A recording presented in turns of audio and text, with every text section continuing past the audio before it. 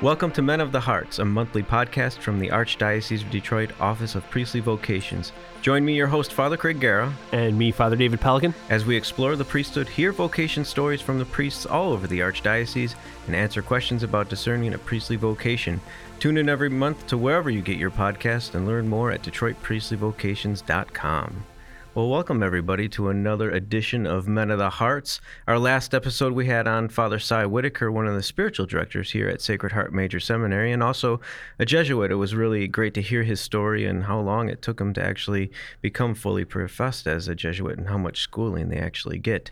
This month we welcome a priest from the Archdiocese of Detroit. He has been a pastor at many different parishes and is now the rector for our cathedral.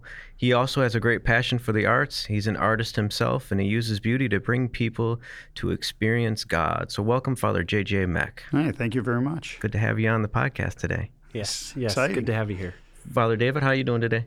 Doing well. There's a little bit of some flurries in the air driving here, so I think the snow is going to be hitting us soon here. Exactly. Making a snowman soon? Maybe. We'll see. Well, Father J.J., you want to tell us a blessing that's been going on in your life and anything you'd like to share? Sure. Today I went to my high school and Gabriel Richard Riverview, and I was able to reconnect there, which was a little surreal, being on the other side of the pew. Yes. From when I was in high school. But one of the really exciting things, we're doing a lot at the Cathedral. I'll have to tell you about this. We're doing a pilgrimage journey for people. We're setting it up. And when I first got to the Cathedral, I was finding a bunch of relics in different spots and cupboards and that. And so it was not my spirituality, but then was looking at this and kind of thinking, well, I've got to do something with this, and collected a bunch of them. We looked for the paperwork. There's documentation that goes with them, found it.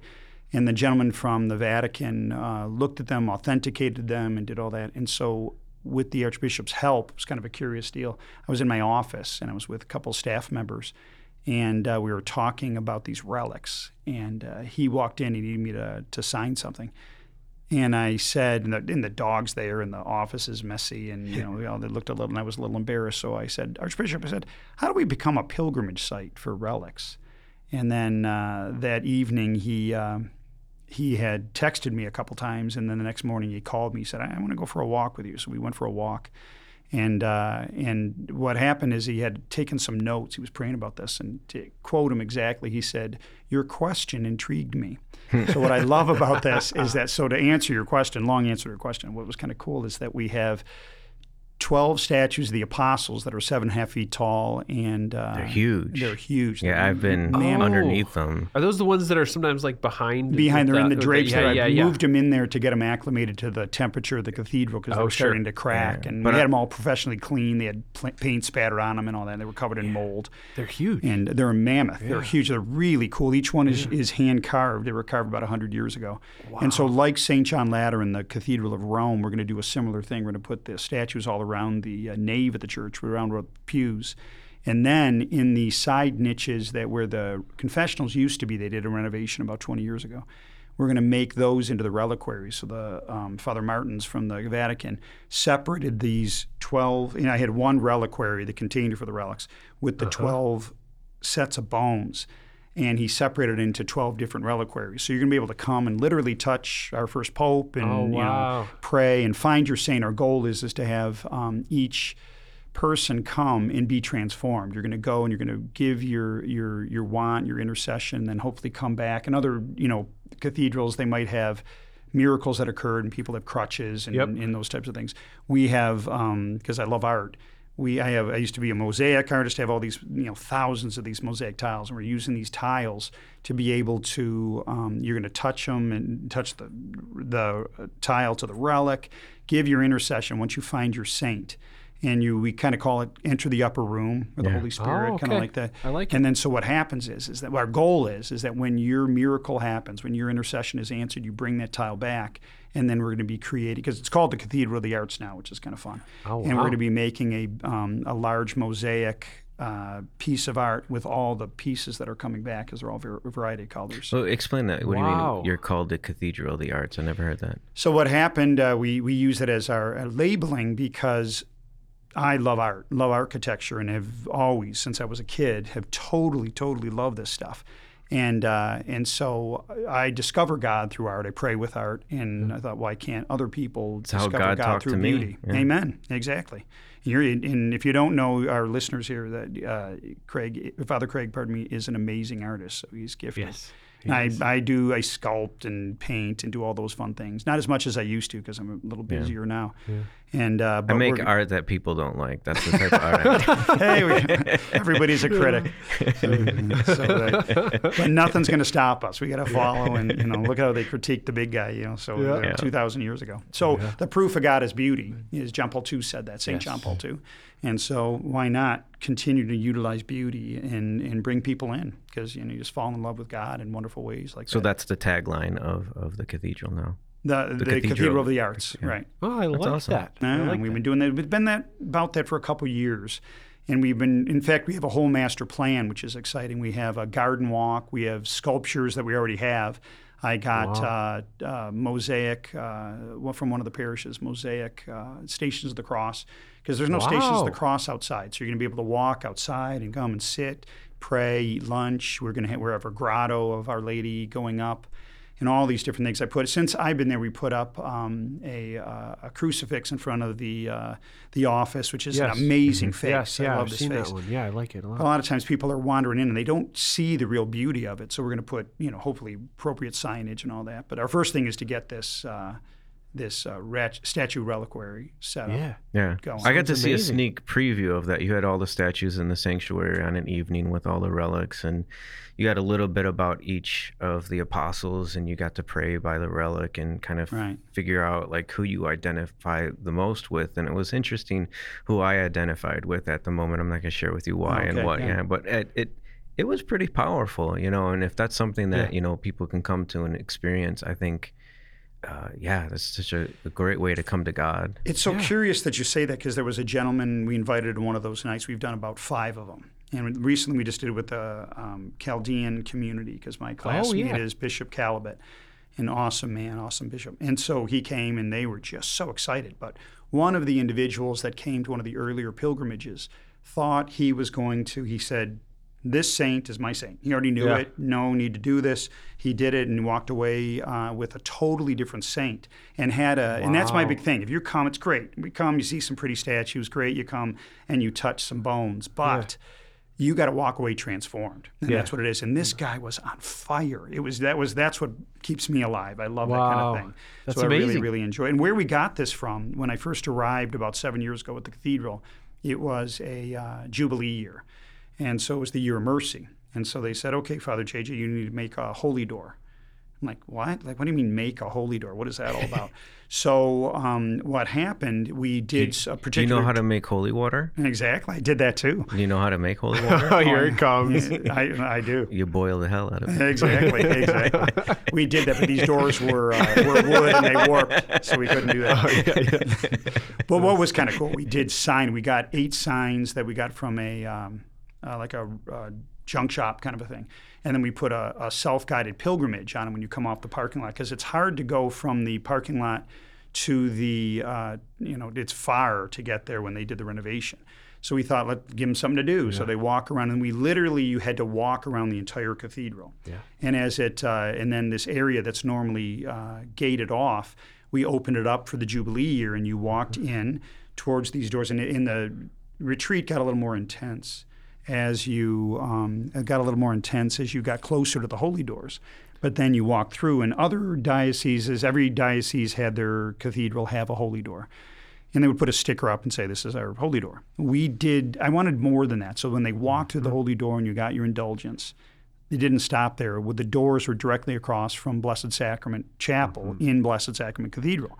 So then you came across, and I'm a person who doesn't get rid of cool architectural stuff.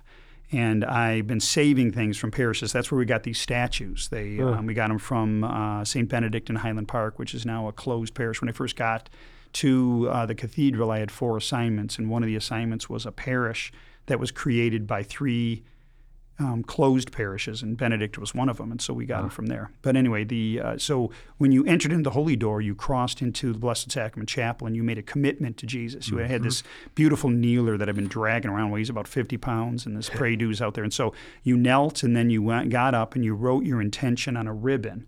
And then we took just acres of wire, and we wired it in between this big screen wall and this beautiful Gothic cathedral, and then you went over there and you tied your intention up, and we offered the intentions of every Mass that we did there for that wall of mercy. So then when you were done, you looked down, and there was a little wood kind of a tile placard that we sold out the internet. There was not a single one left when that was done. And we put a stamp on one side of our image of the Holy Door, our literal drawing of our Holy Door, and the other side was a quote from the Holy Father about being a source of mercy. So then you had to go home, and you put it on your doorknob, and then when you open it, it would click, click, click, and it would remind you as you heard the little banging on the door, I need to be a source of mercy. Yeah. And the reason I bring all that up is that we had thousands and thousands of people come, busloads of folks. And the Archbishop Vigneron had a buddy of his from the Vatican come, this cardinal comes, and he takes them through it, and the guy said, and I say this not as prideful, but as something, I love this. The guy said he's never been through a better Holy Door experience in his life. So that was kind of cool. And so we're basing the statue relic experience on that. So if you come, great. You get to see a pretty building. That's wonderful. Sure. But you're going to walk away, hopefully, connecting with the Lord, connecting with the saints a little more fully. That's awesome. Yeah, and that's kind of cool. Pray about it, please. As you were talking about the Holy Doors, I remember doing that as a seminarian going through, and it was very powerful. And I remember having that little wooden thing on my doorknob at seminary. Each time you closed it. So yeah, great. it was a beautiful experience, and you did a really good job with the whole walk up and the signs on doors and everything. We had Spanish on one side and English on the other to try to be inclusive. But do you know what I remember from that? No, Father Craig, what do you remember from that? Taking that off the door when I got to the vocations office, because I didn't, it's this little piece of wood. It was still there. Huh? Wait a minute, what are you doing? The year of mercy was a little bit over at that point. No, that's great. I'm very excited. That sounds like an amazing new way to enter in and encounter the saints, like you said, and the Lord. We're thinking creatively, with this Cathedral of the Arts, and we have this whole master plan of different stuff we're hoping to do. And one of the things we were interviewing, which we're not going to do, but we interviewed this group of people, and these were these young movers and shakers, and they were in Montreal and Las Vegas and Japan, and so they come to the cathedral, and we had this thought of doing this, which they were very excited about, utilizing something again to draw people in. But I mentioned this because we hadn't even started the Statue Relic Project, and this young guy who was not churched, he couldn't care less about church or about God or whatever, and he was not formed in any faith. He was so pumped. He's like, wait a minute, you have bones of the original apostles? Yeah, we have bones. And we showed them to him. He was walking on air, and so it was kind of cool in the fact that this guy who didn't even intend to do it. I don't believe in coincidence or luck, so I think God works in everything. And I love that, and I just our job, I think, is to figure out, what are you asking of me? And this guy, he would text me and call me, and it was really cool. He has this little girl. He was in his late 20s, and he had this little baby girl. And I think that's transformative. You become a dad, and what's this all about? So I think the Holy Spirit really worked well with him. It's just really nice. Yeah, that's awesome. It was really a great thing. Yeah, it shows that type of stuff works. And Amen. The sacramentals that we have, and then, like you said, beauty really brings people to God. Oh, how beautiful is that liturgy? I tell you, when you go, when it's done well, you really engage. So, Father David, what have you been doing?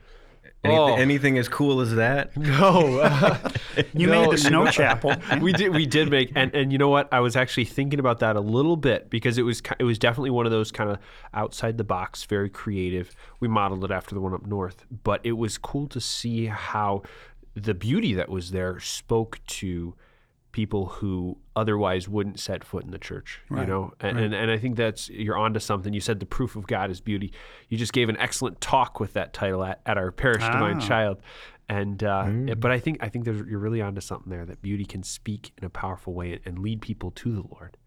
But it's got to engage them. And I don't know, whether you like art, you said people, Father Craig, you make art that people don't like, or how did you say it? I think, yeah, that's good. But I think it gets a reaction. No, I love that. I love it. I remember. I don't even get a reaction. No,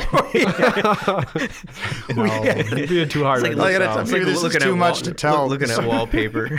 When I was out in Troy at St. Anastasia, we did something called Art for God's Sake, and and so art can be very self-serving, and there's this thing. There's a saying called "art for art's sake," and I think it's so which is narcissistic. interesting because I was going to bring this up a little bit later, but let's talk about it now. We'll get to vocations, so don't worry. Keep on the line. We'll talk about it. Yeah, exactly. But yeah, at first, because I helped you with the first art for God's and that's what I sake. was going to bring up. And I helped set it up, like as far as like hanging it, because I used to work at an art gallery, and that was my favorite thing to do at the art gallery. But I always thought it was like a play on like,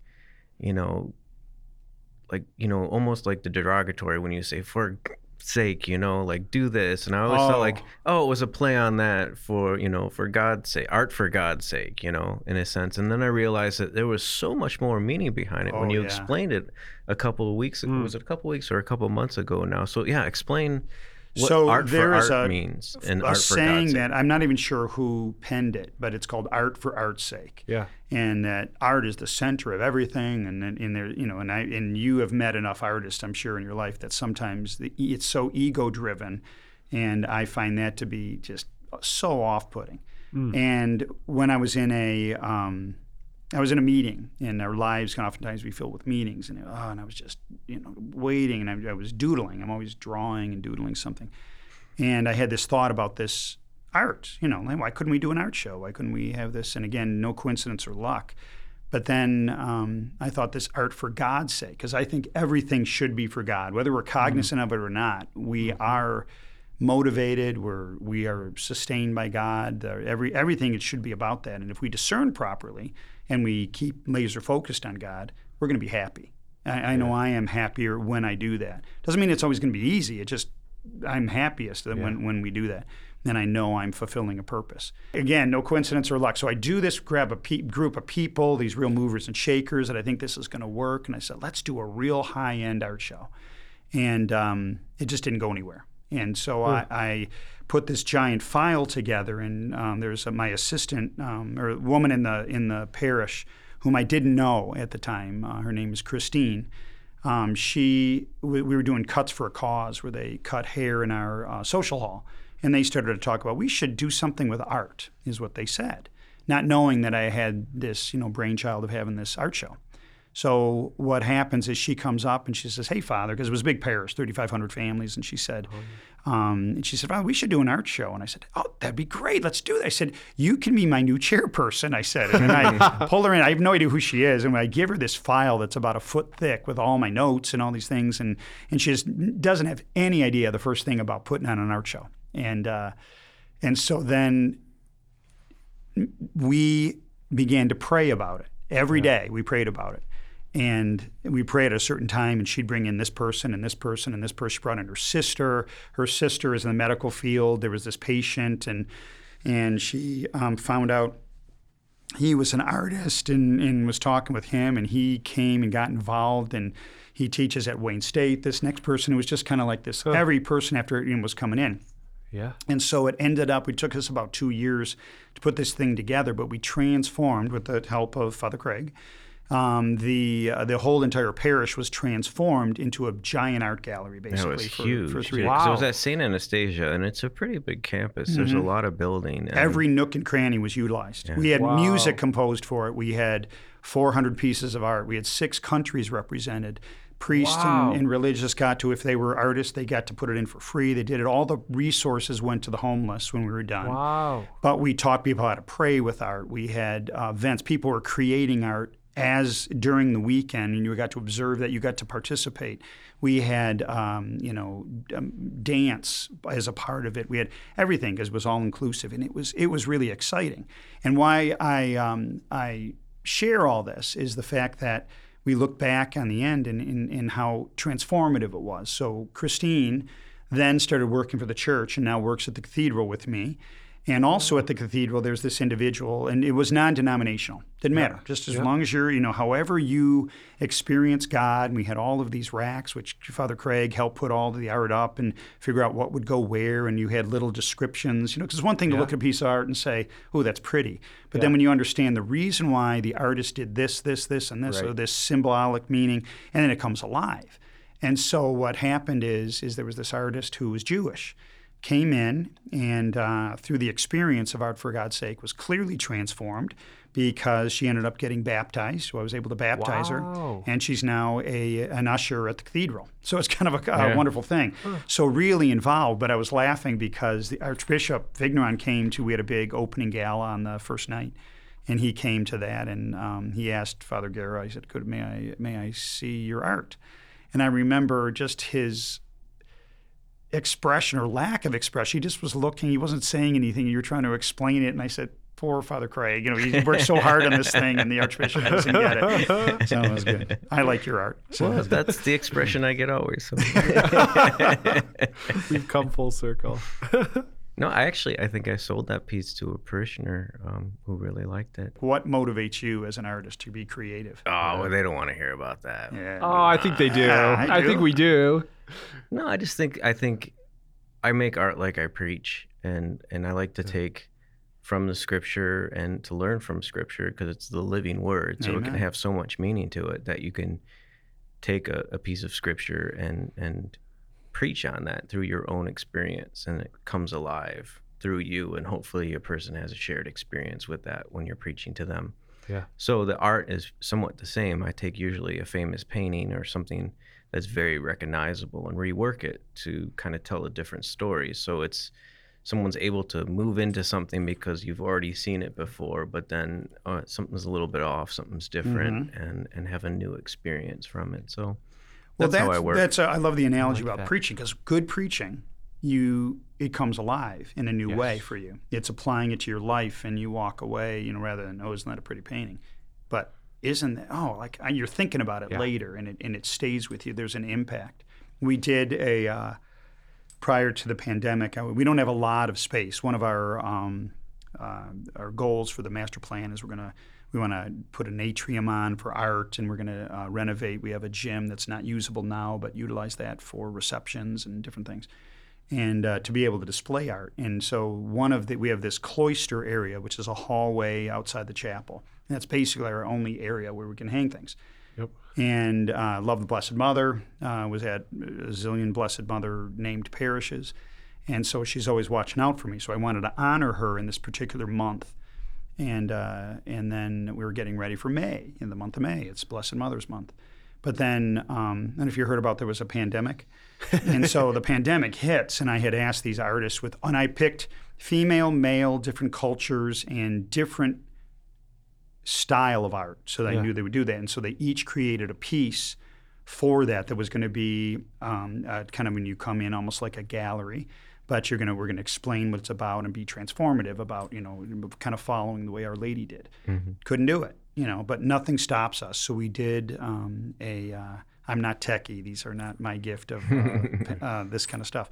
But we did like a Facebook Live thing. We had all these people watching, and I interviewed each one of the artists, and they were able to, sometimes it was only through kind of the Zoom experience, but we were able to put their art up and teach about art, but also understand it. Because like what you just said, Father Greg, it really does mean something when you're like, oh, I'm going to look at this art in a different way.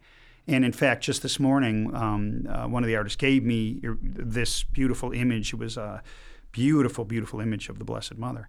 And these two ladies came in and they're like, wow, is that beautiful? It's on the floor. It's eventually going to go up in the sacristy up there so people can appreciate it. But they did a double take. They came into my office to ask me for something, and then like, what? Where'd you get that? And they were I think good art, whether you really love it or not, whether it's in your style, your taste, it can be transformative. I just love that. So hence the same thing with the Holy Spirit. I love that. That's awesome. I love that. That's sweet. Praise be to God. So we know art and beauty is something really important in your life. And of course, being a priest is really important as well. So segue a little bit into Nice transition. Subtle. Segue. So yeah, why don't you kind of explain like when you first started thinking about priesthood and how that all came about? Sure. And I don't know how common this would be, but I did not really want to do it. I was raised in a Catholic household. I'm the youngest of 6 kids. Loved my family. Wrote my thesis on family. Went to Catholic school all my life except for kindergarten, and went to Michigan State for a couple of years. You went to Michigan State for kindergarten? For kindergarten, I did. I was a very brilliant 5-year-old. and so I was blessed because I had these awesome sisters who were, really planted the seeds, great priests, and but never really, ironically, never really knew a priest that well. Didn't get that, warmed up to it. So when I was first ordained and had schools, they used to call me Father Education because I lived in those schools. I'm thinking, go to a Catholic school, see a priest. And we would have fun and goofy and, had super soakers and run around the playground. So you see that you're, you're just like, you're a normal person. You're just, you've been called 100%. in this particular way. So I was in high school and I started to get the inkling, like this is, because I love my faith. I just love it. I love the Lord. I had a, experience of Christ. Meaning I just a relationship with Christ and just loved it. And really, I'm a high feeler off the scale and just felt God's presence a lot. And so loved talking about faith. But then I thought, I do not want to do this. I was a draftsman, and I actually was a draftsman literally at this Robert J. Corporation. And we do all those things, and I was gifted in that. But I'm thinking, no, I don't want to do this faith thing. I want to do something else. And so I didn't bring it up because I didn't want to be embarrassed or didn't want anybody to treat me differently. Right. So I talked with a priest. There was a buddy of mine from high school who was an exchange student from Mexico and didn't have his license, and I didn't have my license either. So talking about nerdy, we had our dates drive us, and so but he was rather than having like a host family, he lived at the parish, and so I became close with him and brought him into the family and all this kind of thing, and so we doubled the homecoming. So my date and I pick him and his date up, and ended up talking with this priest. And wait, at prom you talked? Not that night. Oh, I met him, and I said, "Oh, this guy seems kind of, he seems like a normal guy I can maybe talk to." So I called him up and didn't let my buddy know, didn't let Carlos know, but I met with this priest, and he kept meeting with him, and I remember he's saying, "Jade, you're fighting this way too much." He said, "If God wants you to do this, you don't want to do it. So go off to state. You've applied there." And so I did. And I thought, okay, I did it. Shut that door, lock it. I don't ever have to look at this again. But then, the door kept popping open. So in high school, what were you doing? I mean, were you active in your faith life? Were you just a Sunday Mass kind of guy, or did you pray the rosary? Were you doing extra prayer? Were you part of a youth group, or like what was going on? Yes, all of those things. I did all those things, but... So you had a healthy prayer life. Prayer life. And in fact, I worked at a vet clinic. I love dogs. I love animals. And I worked at a vet clinic, and the guy had a zillion different plants, and he had something called a rosary plant. And it wasn't doing very well. It really looks like a rosary. I've never seen one since, but it's like they have these beads almost that hang off it. So he gave it to me. He said, "Here, you want this?" I said, "Sure." So I said, "Okay, God, if this lives, then I'll do it." But I know my little secret plan. I like that. So I never watered it, never did it because I didn't want to do it. And the poor thing died, so I didn't think that was a real fair deal with God. Yeah, right. So, I did things like that too. Yeah, I think we all do at one point or another. Well, at state, like even then, I was so involved in the youth group, involved in all those things, and loved it. But it gave me an opportunity to talk about faith, did the retreats, did all those kind of things.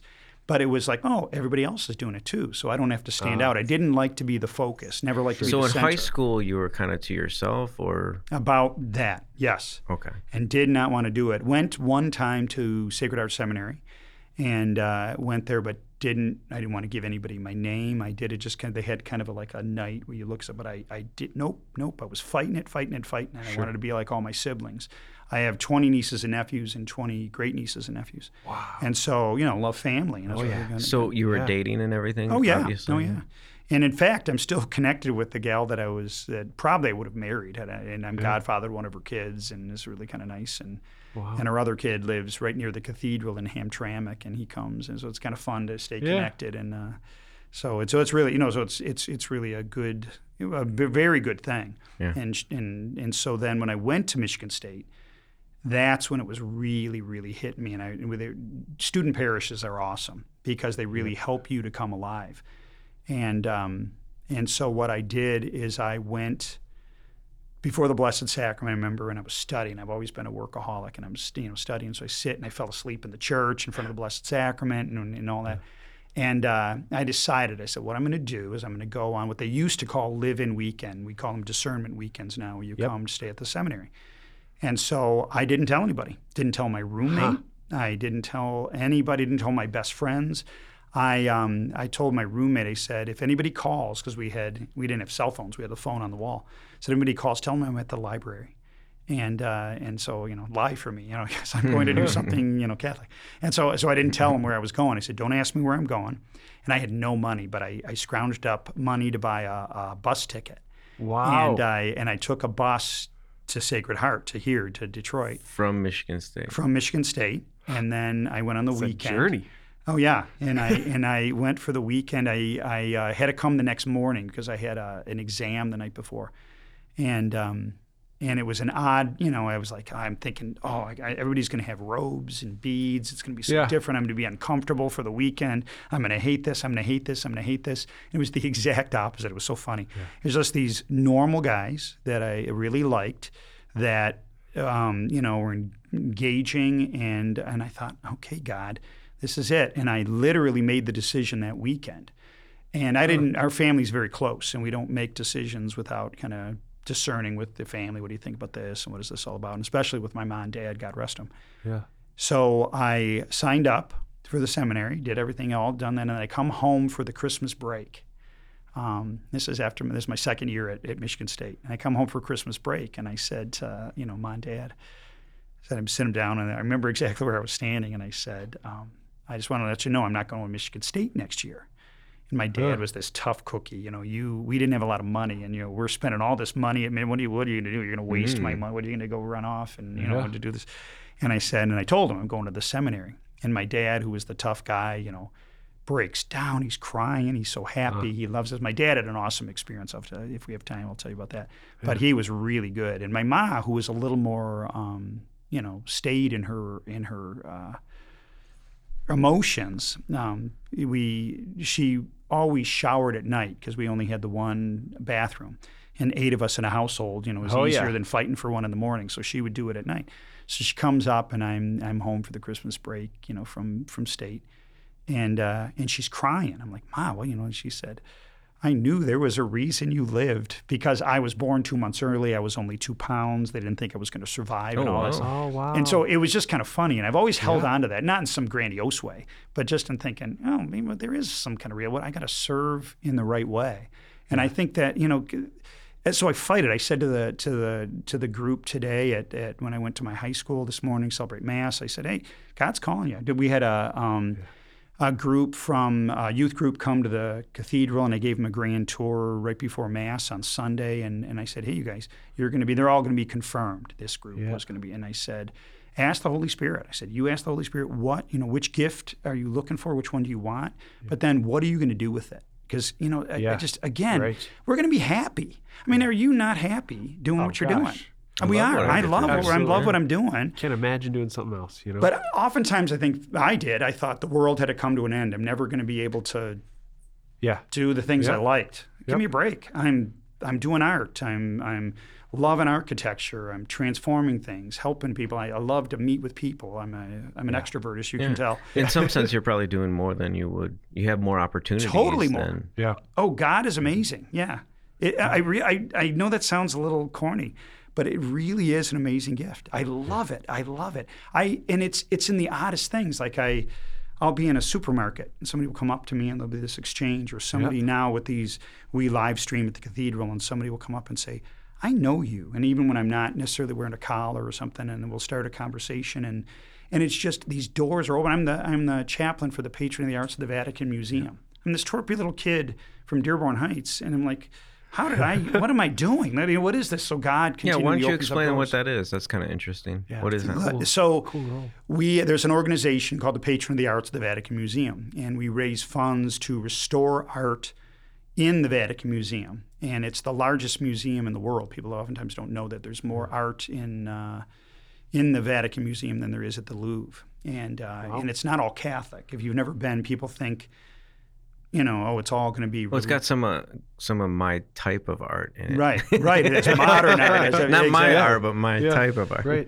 So it's unique. You'd be like, this is in the Vatican Museum, but they use the same thing. And so what we do is it could be lost if you don't take care and preserve art. It can be destroyed for future generations. Yes. So we raise funds to make sure that people can always benefit from this beauty. And our chapter is one of the largest ones. The Detroit chapter is one of the most prolific. It started with Cardinal Sciacca when he was the president of the Vatican State.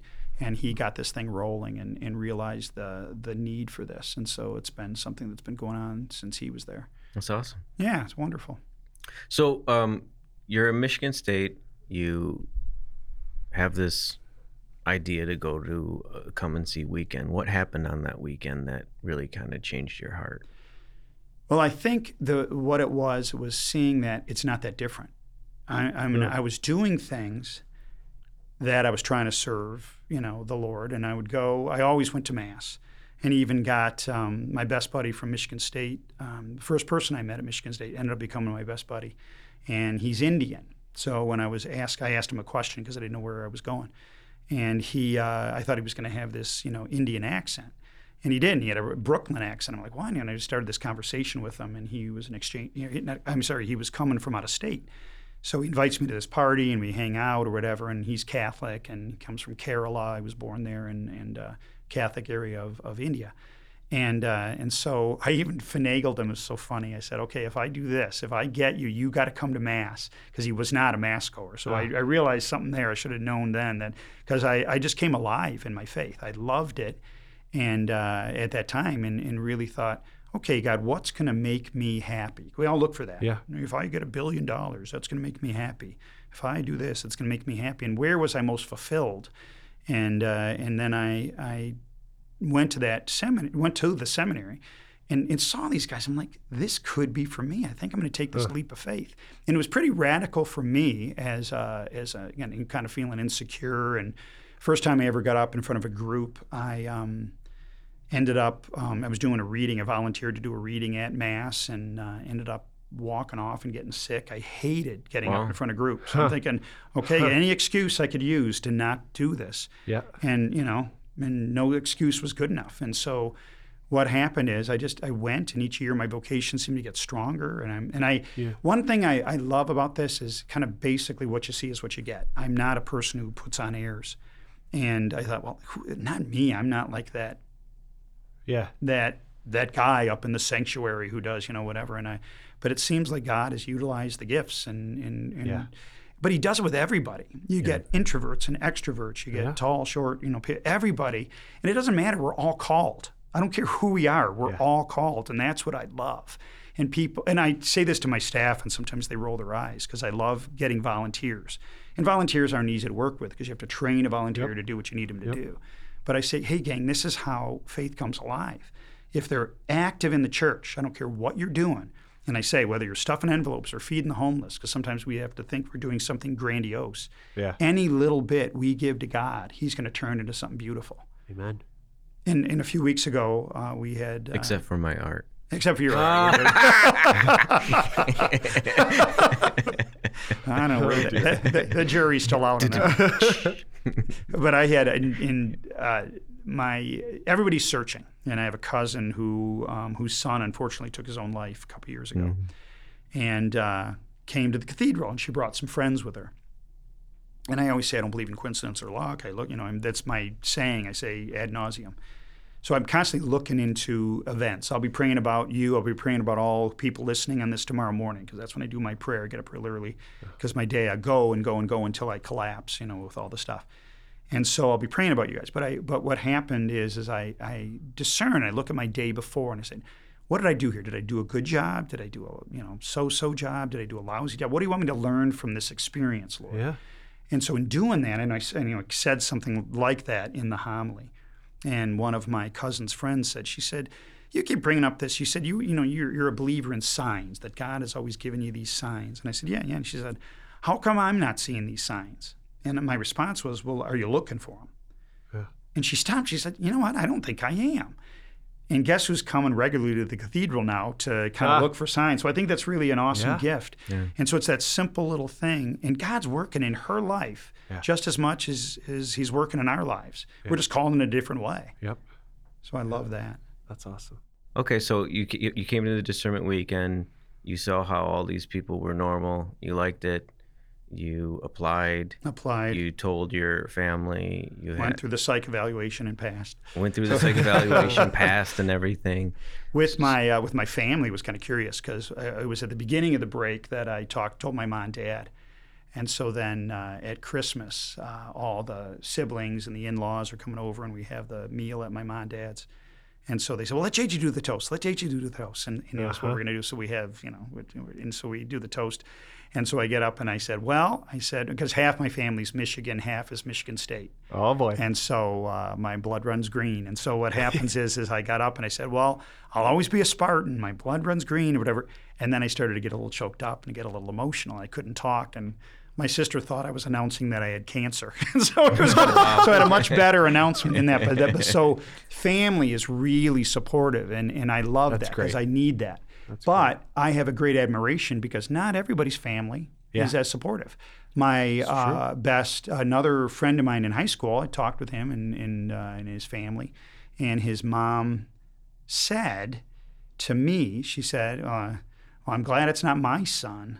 And I was a little sad about that because I'm thinking, what is your image of church and priesthood and all that kind of thing? Because I love it. I just love doing this. Yeah. I mean, the every door is opened up. It's just kind of cool. Well, and it's true because we've had some priests on here who have said like initially their parents were very unsure or not so supportive. Mm-hmm. And I do think oftentimes parents always want what's best for their kids. Sure. And maybe they just can't see like that you could really be happy or fulfilled doing it. And I think sometimes that leads parents to maybe initially, be concerned. Well, even my dad said, well, that could be a lonely life, he said. Yeah. And yet I know married people who live lonely lives. Sure. I know, all this kind of thing. And so I think it's how we react to that. Oh, 100%. And I want to make sure that you understand my dad, I was going to mention this earlier. Yeah. My dad was awesome. Funniest man I have ever met in my life. Yeah. Most irreverent guy. And I say that because he was the most faithful guy. He grew up in a really, really rough household. Sure. Abusive and all that kind of thing. And his dad abandoned him and never knew his father. And then the stepdad comes in, abusive stepdad, dies when my dad's 14.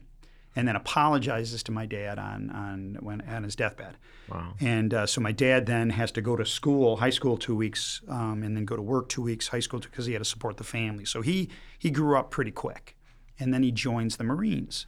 And he gets sent over in World War II to Iwo Jima. And if you know anything about Iwo Jima, is a pretty rough experience for those soldiers. So he is in a foxhole with his group of soldiers and draws the short straw and has to go get all of the provisions for his fellow soldiers. And he's running to where we had to go get him, and they're shooting at him, and bombs are going off and all this kind of thing. And he comes back with this big package full of food, and he jumps into the foxhole, and a bomb had gone off in the foxhole, and everybody had died. And so he's laying there in the rain, and it's muddy, and he does one of those, I'll never sin again kind of promises. Come on, God, get me out of this. But he says it to Our Lady, to the Blessed Mother. Yeah. And he says, Blessed Mother, if you get me out of this, I will pray the rosary every day, and I will pray this particular novena every day. And God rest him, but he never missed it in 70-some-odd years before he died. And I have to believe just that witness, of that dedication and wanting, and he really was, involved in his kids' lives. And nope, you're not going to do that. You can't make enough money, because we grew up so lean and financially. And so he really wanted us to do well, but he really was a faithful guy. And funny beyond belief, just hilarious. He was in a he won tickets to a comedy show because he was the best salesman for 40 years at the company he worked for, and he got the front table with my ma at the Rooster Tail, and the comedian. Rooster Tail. I know, isn't that funny? So my dad stands up, and the comedian's talking with him and asks him, and my dad responded, but he said something funny. And my dad kept responding back and forth. And my dad was getting bigger laughs than the comedian. So the comedian made my dad sit down. So he was great. It was just kind of fun. So in other words, you can have fun no matter what you do, and I love joy, and I think that's what we're doing. That's what priesthood's about. Yeah, I think a lot of missionary disciples. Amen. Yeah, I think a lot of guys think that joy will be taken away from you. Exactly. It's not all butterflies and rainbows, but nowhere is, and so you just serve and you be hopeful. Yeah, I mean, you're going to make a sacrifice somewhere in your life. Have that sacrifice chosen with God, than rather have it just heaped upon you, because everybody has to go through some type of cross. It is so fulfilling. Yeah. I don't know how else to put it. Give me your. I'm doing way too much talking. I'm sorry, but you're that's why you're here. The one yeah, but I want you guys to share. No, but it really is fulfilling when you get these people who just open up their lives to you. Yeah. And and I have people. I'll talk to anybody, as you can tell. I'll talk to, and I. Which I have a hard time believing that you were scared to get up in front of people. I did. Yeah, I that was. Because I would be frightened beyond belief. And even when I was ordained a deacon, I would shake. It was terrible. Really? So I had to preach, and my dad, I was at Our Lady of Victory in Northville as a deacon. And my dad, he called it a Ukrainian sunrise, and he would hold his hand down, and he would let his other hand come up, but only one particular finger would be raised. And so he's, so while I'm preaching, my dad does this to me to make me laugh and to do these, because it relaxed me. And here's this man who was so faith-filled, but he's like, grab onto it, don't be so serious, and so that's what I take is that, because the Lord had fun. The Lord had all of his buddies. They went out and enjoyed themselves. And sometimes, we as Christians, as Catholics, can be the most dour people. It's like, what are you doing? Sure. I love serving the Lord. Let's be happy while we're doing it. Yeah. Who wants to join not joyful missionary disciples, but sour, crabby whoever's, and you go. Yeah. We want to be respectful. I mean, liturgy, there's time when you can do it, Dad. And so, but and God rest him, he knows now. But I think, with all that, it's come on, grab onto life. Yeah. So how long was seminary for you then? I transferred and I lost a year from Michigan State because I was doing general ed, and so I did. So I did 2 sophomore years, one at State, one here at the seminary, and then so I did 3 years there. And then when I was in the seminary, they're changing it again now with the new plan for priestly formation, which I'm really glad about because I did 5 years in graduate school. So what happened is you did 4 years of academics, and the year in the middle was an internship year. And I got to tell you, that really sold it for me. Yeah. I was out at St. Andrews in Rochester and had an amazing mentor. He was a wonderful, wonderful man.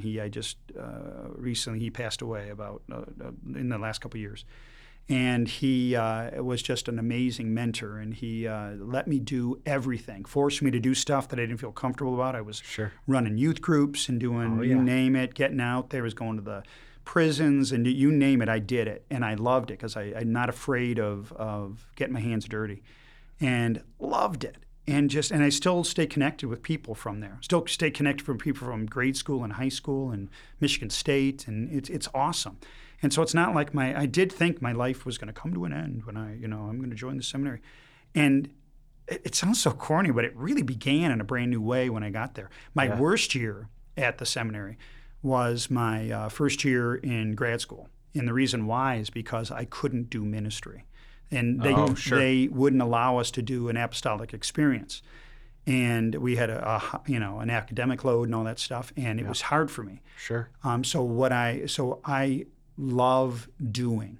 I love preaching now. I love to celebrate Mass. I mean, talk about a turnaround for that, and being afraid of getting up. Yeah. And the Lord helps you. He gives you the Lord gives you what you need. 100%. And I love that. I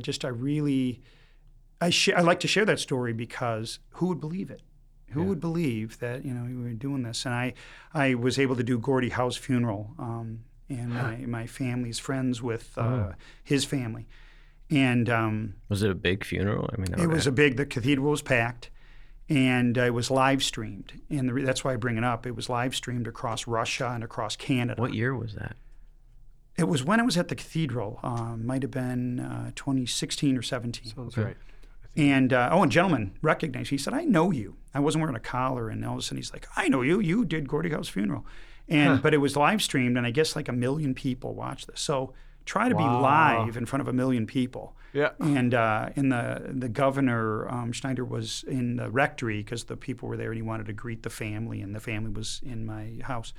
And so I walked in, and I was so nervous. Oh my gosh, I was so nervous. Still doing that. And I walked past, and he's standing next to him, and I'm like just kind of looking. I'm like, oh, I didn't even notice. There's the governor of the state next to you, and but I'm thinking, if I can do that, come on, if I can do this nerdy little kid, man, I can. You can do anything. You really can. You really can. So don't give in. I had a gentleman in my Bible study today who was talking about the world and the challenges and all these things, and I talked about how Prop 3 was, and how that was like a punch in the gut for me. I helped found a home for pregnant homeless women and all that kind of thing, and he said, "Well, do you think this is it? You think there's no change in it? We're not changing the world. We're not changing." I said, "What? What are you talking about? The Lord has already done." Like, what are you talking about? Well, you have a mission. We each have a mission, and we're doing this with hope. It means we just work harder. We have, we have to help those ladies. We have to have 100 Mary's Mantles, homes, the pregnant home for pregnant homeless women.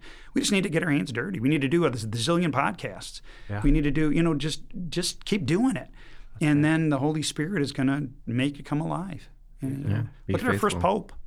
Look at Peter. That's what our part was today. He denied him. And then he looked over, and Jesus turns around and looks at him. I can imagine that look. And you're like, oh my gosh, I just denied you 3 times. But look, he makes him the first pope. You're still going to be the pope. Yeah. Yeah, and I love you, and I get it, and he had this faith. Yeah. And so we all have faith, as minimal as it might be. I don't care if you are the card-carrying member, poster leader of the parade, or you're way in back and you're just kind of tagging along. You're still a part of it. And so it is a little sad. Well, nobody's coming to church. Well, let's invite them. Yeah. Invite them. Bring them to church. Come, go where the Spirit is leading you. And that's where we go. Yeah, and I get to travel to different parishes and talk about vocations. And, a lot of churches are filled. It's not like they're not filled. And there's a lot of faithful people. Amen. And, we like to... A lot of people say we're dwindling in numbers and different things, and there is some of that, but there are places where we're growing at an exponential rate, and that people are on fire for the Lord, and they're ready to do His work. And what we really need right now is we need more priests. So you who are listening, we need more priests if you're thinking about it, because God needs you and we need you. When I did that interview to get into the seminary, when they do the psych evaluation, I still have the little thing just to prove that I'm not I'm stable enough to be crazy. Exactly. And it said, JJ tends to look on the bright side of life. And I think that's a gift. Yeah. And I think it's 100%. A gift because of what you just said. In the fact that I think we are the worst advertisers as Catholics. Yeah. More Christian service is done around the globe every day because of the Catholic Church than any other group. Yeah. You don't hear that. All we hear about is this thing went wrong and this parish and this father looked at me cross-eyed and I'm crabby and blah, blah, blah, and I don't like this and this is boring and they're not doing it. Wait a minute, come on. And I said to, when I first got to one of my parishes, there was this, that people come and they kind of check you out. And these couples said, Father, we really like your style. I like your style, and we're not from this parish. And I said, don't tell me what parish you're from. I said, but I'd love to have you here, but I said, maybe, just maybe, God is asking you to bring what you're finding here at this parish to your parish. And that's the thing. Let those people, nobody's doing blah, blah, blah in my parish. Well, are you doing it? Get your hands dirty. Don't get discouraged. Yeah. So that gentleman that was at the Bible study today, and he's this brilliant guy, and we were having fun because I love our Bible studies are very engaging at the Cathedral. And he's like, you're right. And I said, no, Jesus has already won. Yeah. We just got to continue this thing, and but death and this and okay. But he dealt with that too, exactly. He dealt with that as well, right? Wow, that's great, Father JJ. I loved what you said. I love so many things you said. One of the things you said earlier, like you're a feeler, high on the feeling scale, and I think that's coming through right now. I love that. I'd probably put myself. I'm probably more on the thinker side. I can get lost in my own thoughts too, or just like pondering stuff. But I think it just goes to show, like, God calls all kinds of people, Amen. Right? And I don't know if it's too early to ask this question, but one question we always ask is if there's young men listening who are maybe thinking about the priesthood, thinking about, considering a call, what advice would you give to someone in that question. In that position? Yep, a perfect question.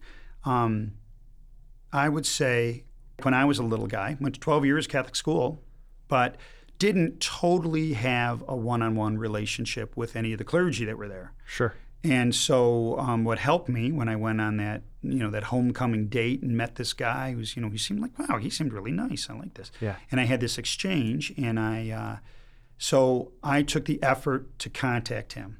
Yeah. And to talk about my vocation. What do you think? What do you think? And this is the same guy who said, you are fighting this way too much. If God wants this to happen, he'll let it happen. Yeah. Kind of go off to Michigan State and do your thing.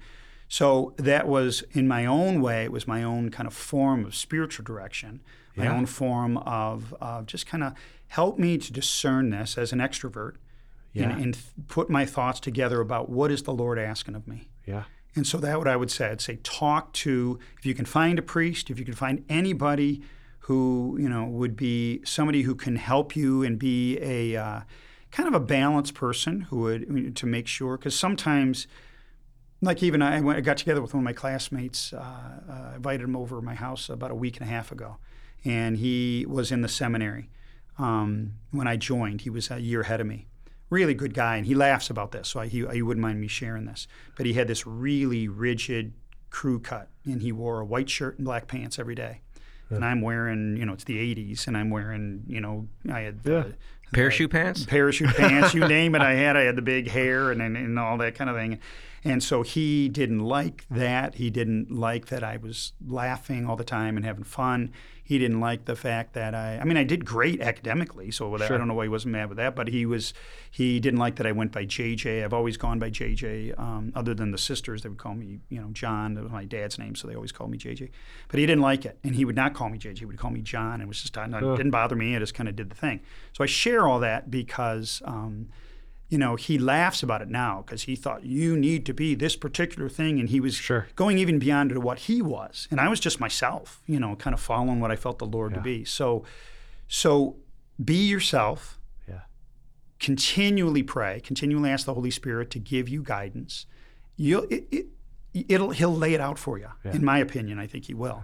But talk to somebody. Discern and talk to somebody. Come to. We have an I'm on the board of the seminary here, so come. It's an excellent seminary. Come talk to the vocation director, and that's a great person. Come just meet a seminarian. Meet. Just go to your parish. Ask people that you trust to pray for you. Yeah. And so I think that would be my advice. But don't do it alone. Don't do it alone. That's what I would say. Yeah. Don't do it alone. Yeah. Well, thank you, Father JJ, for coming out and speaking to us a little bit about your vocation story and about what God has been doing in your life, especially through the arts. It's really fascinating. So thank you for... Please, listeners, pray for me. Pray for us at the Cathedral. Pray for vocations. And because in what you have to look at the plan and some of the material that these two gentlemen are working on and put together under Father Giera as a creative mind. So they're excellent. Seriously, that would be another thing. Go read that material. He's got some good discerning means what do I need to do kind of processes to go through. Awesome. Thanks. Well, you want to lead us out in a prayer? I would love that. So in the name of the Father and the Son and the Holy Spirit. Amen. So first, Lord, thank you. Thank you so much for all that you do, all that you're going to do in our lives. Next week is Thanksgiving. Thank you for that gift, and we're going to get together with family and friends and community. We're going to gather at a meal. So may all of us continue to gather at that table, that altar, and be fed by you continuously. Draw more people to the source and the summit, and help us to really be fed in new and wonderful ways. And as we are sent forth saying, go in peace to glorify the Lord by your life, may all of us, anybody who hears this, truly do that, no matter what their vocation. And may we say yes at every moment. We ask all this in your Son's name, Jesus Christ our Lord. Amen. Amen. Father, Son, Holy Spirit. Amen. Amen. Thank you so much, Father JJ. You've been listening to Men of the Hearts, a monthly podcast from the Archdiocese of Detroit Office of Priestly Vocations. Join me, your host, Father Craig Giera, And me, Father David Pellican, as we explore the priesthood, hear vocation stories from priests all over the Archdiocese, and answer questions about discerning a priestly vocation. Tune in every month to wherever you get your podcast and learn more at DetroitPriestlyVocations.com.